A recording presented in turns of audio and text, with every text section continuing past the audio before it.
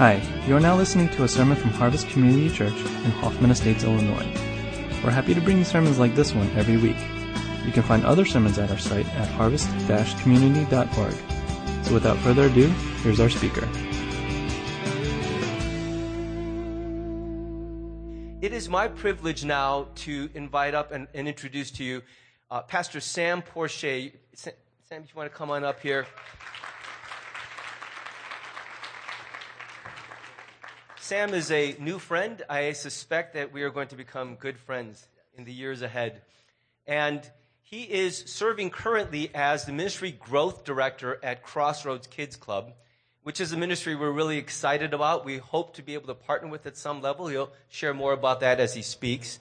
But he also serves as the senior pastor of a new church plant, a congregation called Christ is Everything Ministries.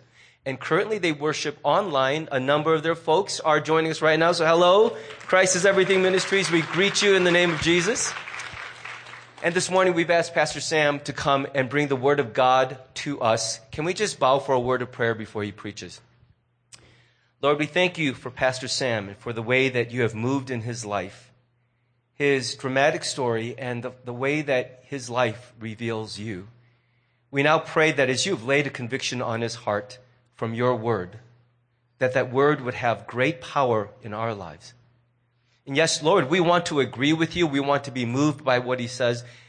But in the end, Lord, we pray that word will be powerfully used by you to make a response in our lives, for us to be different, to choose to live differently, because we've heard from you today. Anoint him, fill him with your Spirit as he speaks now. We pray in the name of Jesus. Amen. Amen. Amen. Good morning, everyone. Wow, it's so good to be here. Thank you, Pastor Dave, Pastor Stan, Harvest Community Congregation. I really appreciate the invitation, and I agree with you, Pastor Dave. We're going to be brothers for a long, long time. I want to say hello to Christ is Everything Ministries. It's live streaming, and my lovely wife, our daughter Jada, my mother-in-law Diane, and my sister Jo are here joining us here in person. I'm the type, I like to jump right into it. So let's just get into this word. Amen. I want to start with a story. I want you to picture a large manufacturing plant. And in your town, here in Hoffman Estates, the city. And let's say that it produces shoes.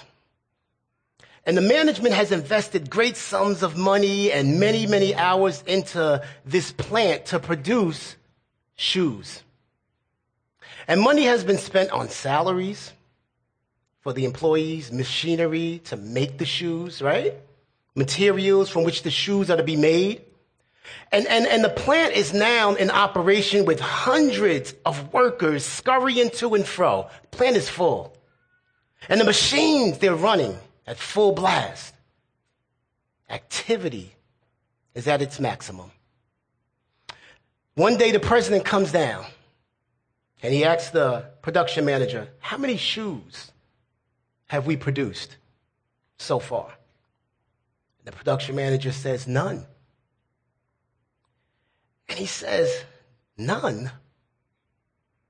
And the president explains, well, how long have we been in operation? And he says, well, we've been in operation for 2 years. He says, 2 years? And still no shoes? That's right, the manager says, no shoes. But we've been really busy. We've been very active. We've been so active that we're all tired out. And so the president is very concerned.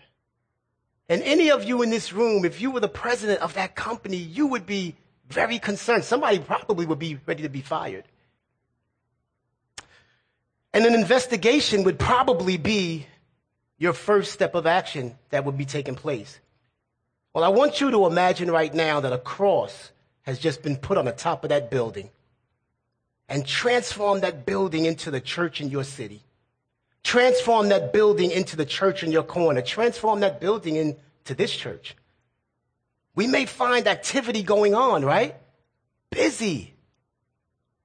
Men and women working very hard. But the real question this morning is, are we working hard at church and still not making disciples. Turn with me to Matthew chapter 28, verses 18 through 20. I'm going to read from two different translations, the New Living Translation and then the Amplified. In the New Living Translation, it says, Jesus came and told his disciples, I have been given all authority in heaven and on earth. And he says, therefore, go and make disciples of all nations, baptizing them in the name of the Father and the Son and the Holy Spirit. He said, teach these new disciples to obey all the commands that I have given you. And be sure of this, I am with you always, even to the end of the age. The Amplified says, Jesus came up and said to them, all authority, all power of absolute rule in heaven and on earth has been given to me. Go, therefore, and make disciples of all nations. Help the people to learn of me. Help the people believe in me. Help the people obey my words. Baptizing them in the name of the Father and of the Son and of the Holy Spirit, teaching them to observe everything that I have commanded you. And lo, I am with you always, remaining with you perpetually, regardless of your circumstance, and on every occasion, even to the end of age. The command is to disciple. It's the Great Commission. The command is to disciple. Now, I don't know about you, but when I got saved, I thought it was just for me. I was just excited about me. I was happy that I had something to hang on to. I was happy that I had someone to turn to so that when I was having some hard days and my circumstances were seeming to guide me and my emotions and feelings had me in the spirit of fear, I could turn to God. I thought it was just for me, myself, and I. How wrong I was. How wrong I was. The Great Commission. Here, Jesus is giving us a command. Now, I don't know how many parents we have in here. We can raise hands. I'll put up 2 hands. I have children. When we give our children a command, it's not optional. Now, they may think it's optional, but it is not optional. And Jesus is saying here, I'm giving you a command. He said, I give a command to my disciples, and it's one that differs from the previously established teachings. Because the discipleship is not just for a Christian to be a disciple of Jesus Christ. Discipleship happens all the time. It happens all the time. And see, this was different from the previously established teachings. With all that he has taught them, Jesus has now given them a task with teaching others. You don't have to be up here on this platform, on this stage. It's a command. He said you need to teach others. And their new duty is to go into the world and do what Jesus did for them.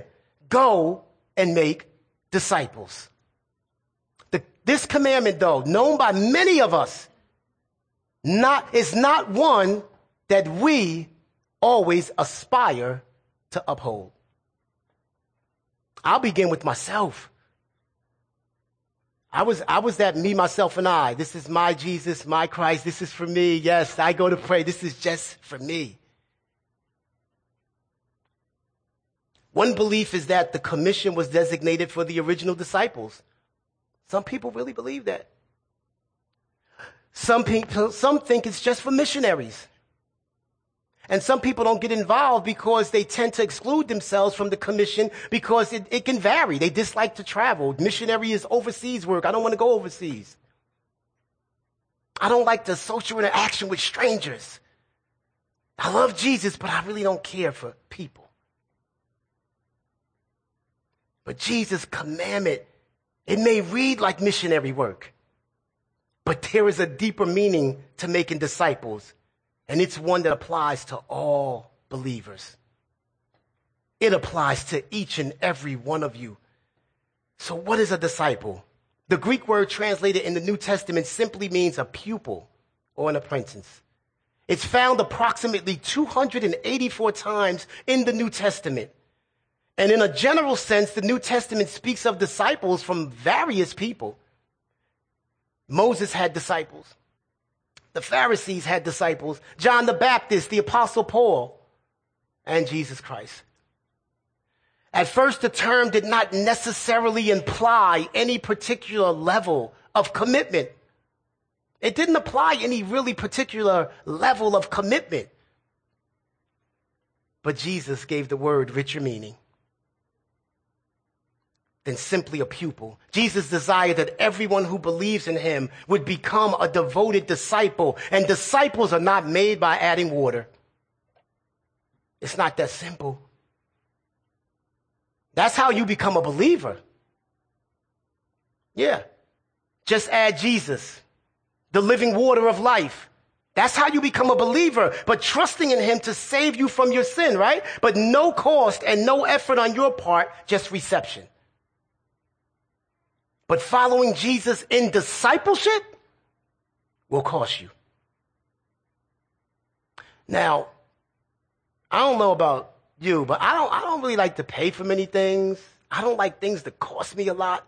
And if I don't know about you, I'm just going to keep talking about myself, but I like to be comfortable. I like convenience. Those are power words for me. Comfortableness, convenience, those are powerful. But how many of you know that God wants you to be comfortable in being uncomfortable? Comfort is not a part of discipleship, and it's not a part of that walk. So Billy Graham once said, salvation is free, but discipleship cost everything we have. So here is where a lot of confusion about salvation and the Christian life comes into play.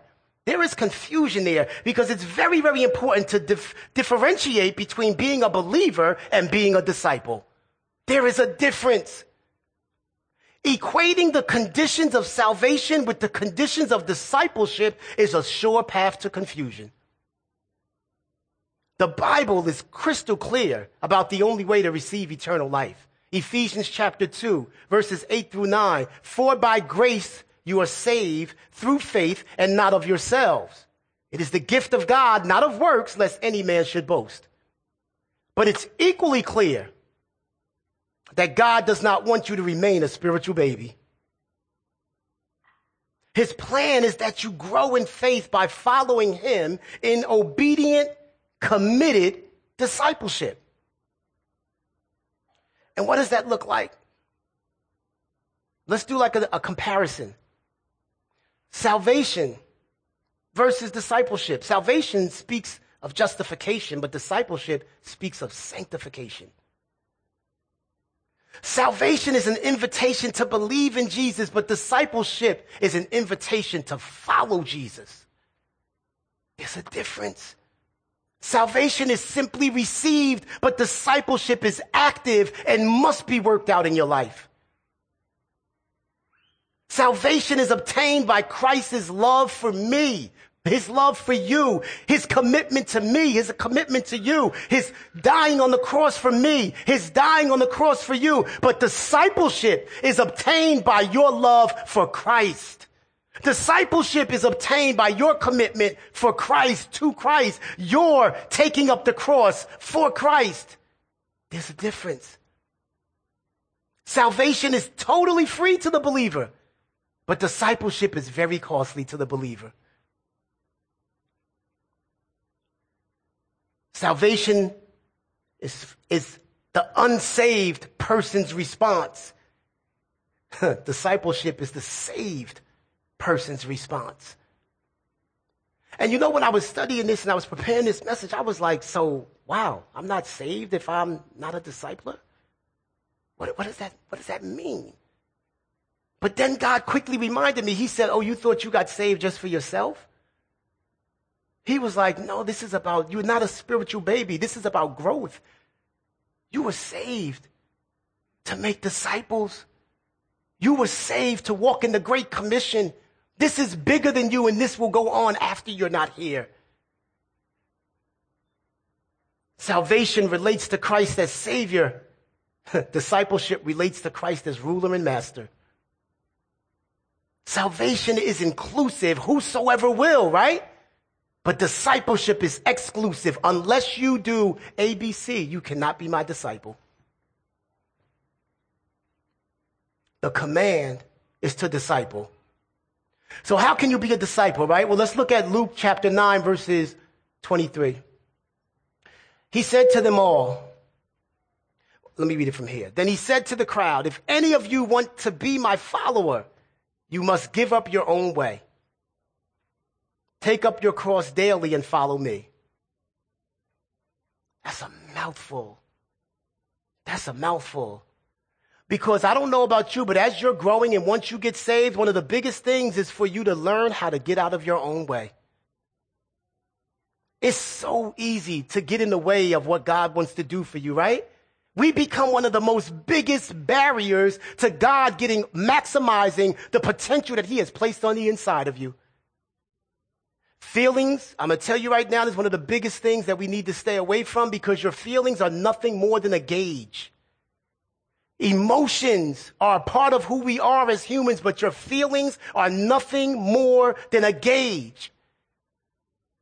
But a lot of times we allow our feelings to be our guide as well, right? And what it does is it guides us in the opposite direction of what God is trying to do for you. Because a lot of times feelings are something that we don't want. And God is saying, no, I need you to go through that fire. I need you to go through that storm. I need you to go through that uncomfortability. I need you to be uncomfortable. I need. And we make our decisions based off our feelings. And so since we don't want to feel uncomfortable, since we don't like the circumstance, since we don't want to be in the storm, we let our feelings guide us away from where God wants them to have breakthrough for us. So we stay ironclad with chains that God wanted to break. We stay lost when God wanted to, on a crooked path when God wanted to make our path straight. Because see, we let our feelings be an obstruction and a barrier to God getting the glory out of your life. Because after all, it was salvation, right? Me, myself, and I. But discipleship allows you to walk through that storm. Because you know that on the other side of it, God is growing you to be bigger and better, and he's stretching you, and he's challenging you. And challenges do not come easy. They don't come in the spirit of comfortability. It doesn't happen that way. So the first thing he says is deny yourself. Well, I don't want to do that. That's not a human instinct that we just say, wow, yes, I love that. No, it's not. Deny yourself. Jesus submitted himself and his own desires to the desire of the Father, which was suffering death. And so in context, Jesus' statement that the person who comes after him must deny himself means to deny yourself anything that would obstruct the fulfillment of God's will in your life while following Jesus. Anything that's going to obstruct that, anything that's going to get in the way of that, he says, deny yourself. And denying yourself those things that will hinder your walk with the Lord. It's recognizing that your plans may not align with God's will, letting go of your own agenda and trusting in God's plan for your life. And what's wrapped up in all of that is our feelings. Well, I feel this way about that. And God is saying, I don't care how you feel. This is what I want you to do. So your feelings are just a gauge. They're not your guide. And that's one of the biggest things we have to understand because our feelings obstruct and stop God from getting the glory out of our life. So he says, deny yourself. And this can be a very difficult process because it often involves sacrificing. I don't know about you. I'm going to keep saying, I don't know about you. I'm just going to keep talking about me. But I didn't like the sacrifice. And the Lord had to work on me with that. I was very selfish. I'm like, Mom, when is dinner going to be ready? Why is it taking so long? Never mind, she works so many hours. I'm like, what's going on with this? What's going on with this? Because it was me. I want what I want, and I want it right now. And we'll touch that in the next generation because a lot of times we have a barrier with our kids today because they live in a society that's very instant. And it's not their fault that they want everything so quickly. And as leaders and as adults, we got to help them navigate through that because they're growing up in a time that we didn't grow up in. Things were slower for us. But I'll get to that in a moment. This can be a very difficult process. Very difficult. Because it involves sacrificing things that we hold dear. Not just sacrificing anything, but things that we hold dear. Such as personal ambitions, right? Or your material possessions. Or even relationships that are not in line with God's principle. Well, I like this person, I'm dating this person, and God is saying, run from that person. That's not the right person for you. Deny yourself. And denying oneself is such an essential part of being a disciple. It's such an essential part. When we surrender our own desires and seek to please God, we become better equipped to serve him and others. We are no longer held back by our own selfish ambitions. Do you know you hold yourself back? God is like, I want to do a downpour in your life. And we'll say, no, I'm good with the mist, God. I'm okay with the mist. I don't want the rain. I don't want the downpour. I don't want the abundance. I'm okay with the mist. We block with our own selfish ambitions, and instead we focus on living a life, and instead we need to focus on living a life that imitates our Lord and Master. I mean, our attitudes can hold us back. There's nothing wrong with me, because see, we don't want to look in the mirror. We don't want to be honest with ourselves. But honestly, you can't be free if you're not honest. So our attitudes hold us back. We get used to happy, which is the mist, when Jesus wants to give us a downpour of abundance so you can have joy no matter what your circumstance is. We allow finances to mess us up. I remember before I found Christ, I would be angry all week, but payday on Friday, woo! All of a sudden I had a pep in my step and everything was okay. It's amazing, right? It's amazing. So the next thing he wants us to do is he says, take up your cross daily. And again, the context is the key to understanding this verse. Jesus expected his disciples to suffer hardships. Ooh, another big one. You want me to deny myself? Deny the things that I like, that I feel comfortable, and make me do things, Lord, that I don't? Yes, you're my disciple. Okay, I think I can maybe wrap my brain around it. Whoa, wait a minute. Now you want me to suffer hardships? We're talking about discipleship. So take up your cross. And so he expected his disciples to suffer hardships in order to do God's will, just as he did by submitting to the cross. And being a disciple of Jesus Christ requires us to be willing to suffer rejection and ridicule and even persecution for Jesus if need be. He's talking about maturity here. He's not talking about spiritual babies. See, discipleship is a whole nother level. It doesn't mean a disciple seeks to suffer, but it does mean that we will not be surprised when it comes.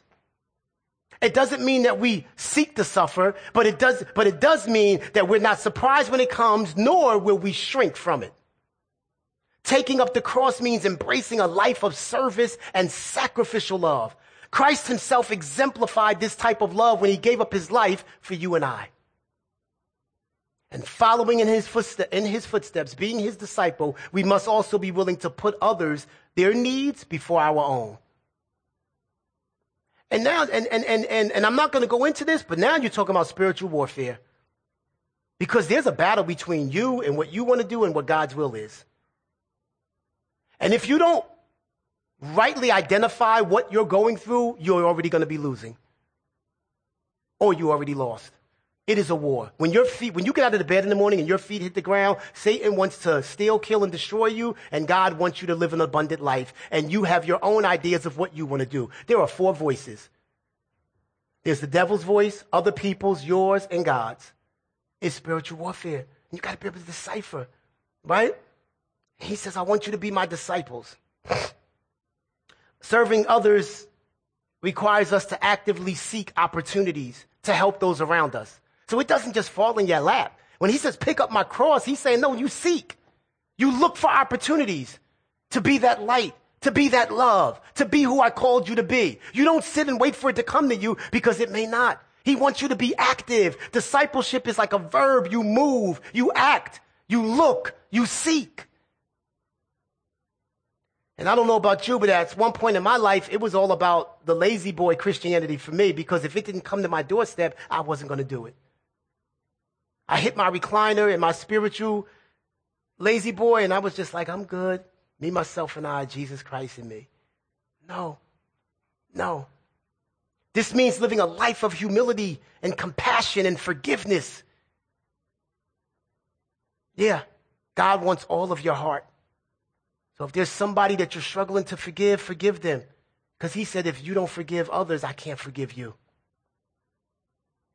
Taking up your cross, following Jesus requires a radical commitment to denying yourself and serving others. It involves surrendering your own will to God and trusting his plan for your life. It's about living a life of sacrificial love and prioritizing the needs of others. And I promise you, you become better equipped to fulfill God's calling on other people's lives and yours. The third thing he says, follow me. Follow me. He said, the power of the Holy Spirit living in you. Imitate him and act according to his example, Jesus said. He said his life is the pattern. His life is the pattern for living our own lives. And so if we are his disciple, he literally becomes our rule of conduct. If we are his disciple, he literally becomes our pattern. Every action, every decision we make should be in the light of what would Jesus do? So John chapter 8:31, he says, you are truly my disciples. I don't know if I have that up. On the next slide, John 8:31. No, I don't. Okay. John 8:31, thank you. You are truly my disciples if you remain faithful to my teachings. That's what he said. You are truly my disciples if you remain faithful to my teachings. Here Jesus is saying, continue obeying my commands, not just today, but always. He says, stay with it. He said, keep on keeping on. He said, stay faithful. He's exhorting us to persevere in obedience. He's telling us not to start and stop or to be up and down. He says, but maintain a consistency of faithfulness over time. And did you know that it's through discipleship that you become a special friend of God? And I know if I asked everybody in this room, do you want to be a special friend of God? We all would have both arms up. But it's not through salvation. It's through discipleship that you become a special friend of God. He said in John 15:14-15, Jesus said to the disciples, you are my friends if you do what I command. If you do what I command, it's an action. He said, if you do what I no longer call you slaves because a master doesn't confide in his slaves. Now you are my friends since I have told you everything the Father told me. But the first thing, you are my friends if you do what I command. Friendship with God is not something all believers possess. Obedience is the key ingredient of discipleship. It allows us to be on a special term with God as a friend to God. James says that Abraham was the friend of God because he obeyed him. In James chapter 2:21-24. The Lord would speak to Moses in Exodus 33:11, face to face as one who speaks to a friend because he too obeyed God. To be a friend of God means to be on a much deeper level of a relationship with him. There is great joy in being in that relationship where God shares special things with a person because he is a friend.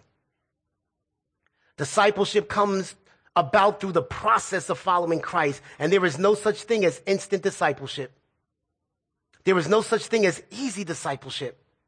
Jesus said to Peter and Andrew, follow me and I will make you become fishers of men. It's only by following Christ that we can become true disciples. We can't sit on the sidelines and become disciples. We can't just study about discipleship and become disciples. We must get into the act of following. I believe discipleship has never been as more important than it is today. We have a generation, the next generation, that's watching, that's learning, that's gleaning, waiting for you to surrender to the command to make disciples. We have a generation of young people that want authenticity, that want honesty, that want to build trust. And I remember when my daughter was in high school, and I remember when we she was just beginning high school, and we would have some conversations, and she was talking about her teachers. And since I didn't understand, I'm far removed from school, some of the things she was talking about I didn't agree with, I didn't understand, so we were colliding. And she said, my teachers are always right. And I was just like, wow. And thank God for the Holy Spirit, because the Lord stopped me in my spirit. Instead of getting mad, I said, I'm losing her heart. I'm losing my impact. I'm losing my influence. And guess what I started to do? I met her where she was. She was inviting me into a space to be a part of her life that I didn't understand. And that's what the next generation is doing. And as leaders and as adults, we don't bridge the gap well because it's like a time zone sometimes, right? It's just so foreign to us. And we got work, and we got bills, and we got this, and we got that. And then they come at the wrong time because God is always trying to challenge you and stretch you. So things that God wants to change in your life will not come in the right timing or convenient for you. They don't. They come at the most misopportune times. They come at the times that you are the most tired because God is trying to see, what are you going to do as I'm testing you? And I didn't understand that. So they came at the wrong time and I yelled. And they came at the wrong, and God gives us so many chances, doesn't he? He gives you chance after chance after chance. But I started reading this book, Keeping Your Children's Heart. And it changed everything for me. And God was saying to me, watch your tone. Watch how you raise your voice, but more importantly, watch your tone and your facial expression. Because the parts that your children are about to give you, that you want to so desperately navigate and help them navigate through, you won't receive as soon as your tone is wrong and your facial expression is messed up. They shut down. And the beauty of how it's hidden is you won't even know they shut down. And you just missed out on the part that you so desperately need to help them navigate life, to help you grow as a parent, as a leader, as a teacher. You just missed it and didn't even know you missed it. It's so important for us to keep our children's heart. So for me, discipleship is about this next generation. Because let's just be honest, a lot of adults are just stuck in their ways. They're not trying to hear it. And just to be honest, we're not going to be here forever, and they're closely aligned to your age. But guess who we're passing the baton to? The next generation. Guess who's coming up behind us to be the kingdom leaders of the gospel of Jesus Christ and the church? The next generation. And so it's so important right now. And we have a crisis on our hands when it comes to the next generation, a faith crisis. We have a crisis. And many of our children do not know what they believe, which affects the decisions of where they belong and ultimately shapes who they become. They live in a reality where they can swipe open a device before they can even write their name. To be connected, but they're lonelier than any generation before them. We have a crisis. Their identity is driven by image-centric social media platforms, which cause serious implications on body images, causing depression, anxiety, self-worth, and overall identity development for our children. So reaching the next generation, discipling the next generation is going to mean that you can no longer be an adult Christian that's a spiritual baby. You can't disciple them from that platform, from that space. You just can't. You have to mature and you have to grow up. And you have to be willing to be stretched, and you have to be willing to be challenged, and you must deny yourself, and you must take up your cross, and you must follow Jesus. You must. You must, because lives and souls are at stake. And who do we pass it to if we haven't discipled them? Who do we pass it to if we haven't been a good example? Who do we pass it to? For too many children, when they look in the mirror, they don't see someone worthy of acceptance and love. They see rejection. They don't see value. They see worthlessness. They don't see confidence. They see insecurity. They don't see success. They see failure. And we as the leaders need to help them navigate life and disciple them. So my heart is to disciple children. My heart is to disciple the youth. I still care about adults, don't get me wrong, but my passion is the next generation. They have the same questions we have as adults because we're not exempt. Do you see me? Right? You go to a new job as an adult. Do you see me? Do I matter? Right? Do I belong? Am I enough? Will I be accepted? They have the same questions we have. But the beauty of these young kids, the beauty of these children is they don't have all the toxicity that we have. They don't have the painful experience that we've had. They don't have the things that they've gone through. They don't have the trauma. They're a clean slate. We must disciple the next generation before their experiences start to shape them. But also that gives us a job, right? Because you must heal yourself. You must heal your own hurts. You must continue to deny yourself, take up the cross, and follow Jesus so that you can be that disciple that can make a disciple. Today's children are the least reached people group in the world, statistically. The least reached people group in the world. And I don't really understand. I just don't get it. I believe personally that the children and youth ministry is one of the most, or if not the most important ministry in your church. Because they are next. And whatever is next needs to be developed. Whatever is next needs to be nurtured. It needs to be groomed. It needs to be taken care of. It needs to be hidden. It needs to be protected. Because it's next. And I won't bog you down with statistics this morning, but I will share this. Because Christianity is losing this generation. It sounds like a drastic statement, but by the year 2050, the numbers are saying 35 million youth raised in Christian homes will disaffiliate from Christianity. The overall Christian population, they're saying, will drop to 59% from 73%. And the big thing about this, these are statistics from a couple of years ago. The command is to make disciples. It's not an option to be considered. It is a command to be obeyed. So at Crossroads, right? Crossroads is a school-based ministry. And Pastor Dave and his staff will share more about that. But it is such a blessing. Many of you, maybe like me, I didn't even know we could share the gospel in the school. But that's a whole nother story in after-school programs. If there is a program in a public school, after school hours, if they're running a Boys and Girls Club YMCA, then you can run a club as well.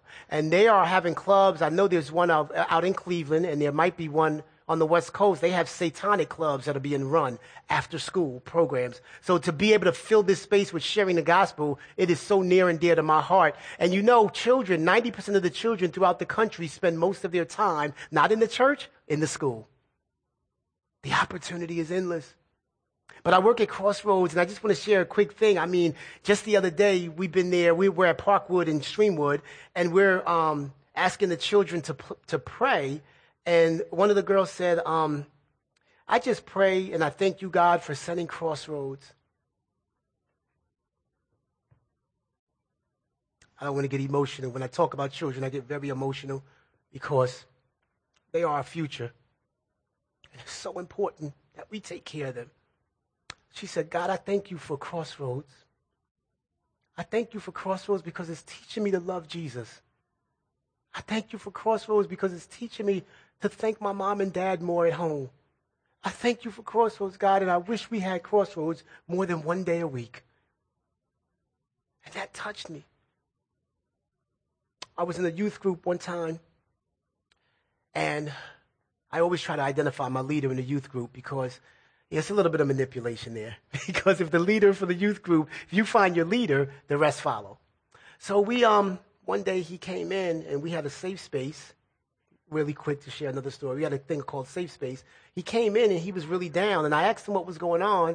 And since he's my leader, he was bold enough to say, tell me what was going on. And he said, yeah, my parents are getting a divorce and it's all my fault. And I was just like, wow, he's carrying a burden that he has nothing to do with. And I'm sharing this example because these are some of the things our kids are walking around with, the heaviness and the burdens that are off our radars as leaders, as parents. We're not even thinking about it. Because they're not going to come to you that vulnerable because society has told us not to be vulnerable. And a lot of times as parents, we're not vulnerable. So they learn by example. But anyway, he shared that. And I said, well, do you mind if I share it with the rest of the group? And I had prepared my best message. I believe the Lord had given me my best message for youth night. So I had to slide that to the side. So anyway, now I'm relying completely on the Holy Spirit. And I said, hey, do you mind if I bring this up? And he said, no, it's okay. And I asked the other young men, and just all the arms started going up. I couldn't believe the heaviness that they were carrying at 13, 14 years old, minds not fully developed, don't know how to navigate through these feelings, don't know how to deal with these emotions, and don't have anyone at home to talk to about it. Because the parents are walking in tired and just because we're not trying to keep our children's heart. And that's what changed things for me, because I started prioritizing my children's heart and it moved everything behind. But we started talking. It was just God. I had them pray for each other. I said, hey, just say one little line about what you're going through. We made a circle. I had one person pray for the person to the left of them. And the beautiful thing out of that is that they all prayed for each other, but it took their eyes off of their own circumstance. Isn't that what God does for us? He tells you, no, go out and do my work and be my disciple. I know your bills are mounting up. I know you have circumstances. I know you have storms. He said, I'll take care of them. Go and be about my business. Go and make disciples. Discipleship can be challenging. I know. Discipleship can be scary. I know. Discipleship does not happen without being in close proximity with someone. And some of us, we don't like that. I know. Discipleship is not all about how much we know. It's first about how much you care. Nobody's going to invite you in until they see how much you care.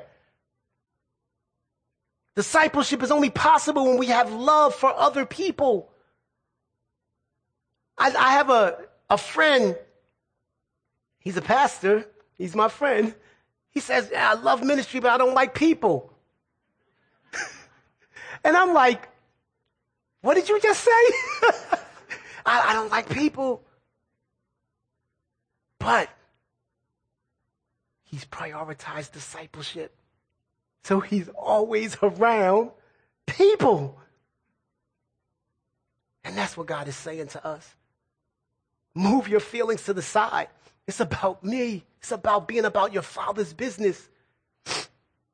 And so, let me wrap up. I don't even know how much more time I have. Once we perfect our love, our ability to make disciples will not be thwarted, at least not by our own actions. We will be acting in a way toward others that Jesus has called us to do. Not only that, but the world will easily recognize who we serve. So now you're being a witness. You will know that they are my disciples by what? By their love. That's what he says in his word. Discipleship is stepping out of the boat and becoming a water walker. It's trusting. And you will have help. In Acts chapter 1, verse 8, it says, but you will receive power when the Holy Spirit comes upon you. Well, that takes care of the scariness, right? And you will be my witnesses, telling people about me everywhere in Jerusalem, throughout Judea, in Samaria, and to the ends of the earth. Discipleship is imitating Jesus Christ's example. It's adhering to his sacrifice, believing in his resurrection, being filled with the Holy Spirit, and carrying out his work. Making disciples, as outlined in the Great Commission, involves teaching and training individuals to follow and obey Christ. And today, ladies and gentlemen, as ambassadors for Christ, we must continue to advocate reconciliation with God. We must strive to fulfill the Great Commission. And the Great Commission is not a relic, as I close, of the past, but a timeless directive that continues to guide our actions in the present day. It challenges us to become devoted disciples of Jesus, actively participating in the vital task of spreading his message of salvation to the world. Ladies and gentlemen, this morning, our marching orders from Jesus has not changed. It has not changed. It has always been the same. Jesus commanded the Great Commission. And you may say that the world, our country, We just need new rules. We just need new laws or even new politicians. But what we really need is Jesus. The life-giving message of the gospel. Let the Great Commission define who you are. Let it be a cooperative mentoring process known as discipleship. Commissions are to be accepted. Commissions are to be obeyed. Commissions are to be fulfilled to the best of our ability. The Great Commission is not an option to be considered. It is a command to be obeyed. And the command is to disciple. I'll close with a quote from Dietrich Bonhoeffer, who was a German Lutheran pastor, is the author of the 1937 classic, The Cost of Discipleship. And I'll sum it up in this phrase that he penned. Christianity without discipleship is always Christianity without Christ. Let's pray. Jesus, you paid it all. You made the greatest sacrifice. You are spotless and without sin. And you took my sin and everyone's sin upon yourself. You took my place of punishment on the cross. And thank you for your great love for me. Thank you for your love for all people. Thank you that you provide life in the way of forgiveness and restoration for each person. Thank you for taking your own blood, Jesus, to the mercy seat to atone for the sin of all who will come to you, of all who believe, trust, and follow you. Oh, Lord Jesus, life is hard. And without question, it is distracting for what you have called us to do for the kingdom's sake. But this morning we declare, and we thank you in advance for opening our eyes to the opportunities all around us as we go through this life. Jesus, may we see you at work and seek to join you in your mission to reach those who are far from you. Help us to see the one who was lost. Help us to raise the next generation to love you extravagantly. Oh God, may we set the pace for our families and our community. May we run the race set before us and not grow weary. May we fight the good fight and finish well. Father, we know we fall short, but thank you for your mercy and grace. Thank you that we are encouraged to stand strong in our calling to salvation and our calling to discipleship. To be your hands and your feet in this world. May we be the salt and the light. And we'll give you all the honor and glory. In Jesus' holy and all-powerful name. Amen.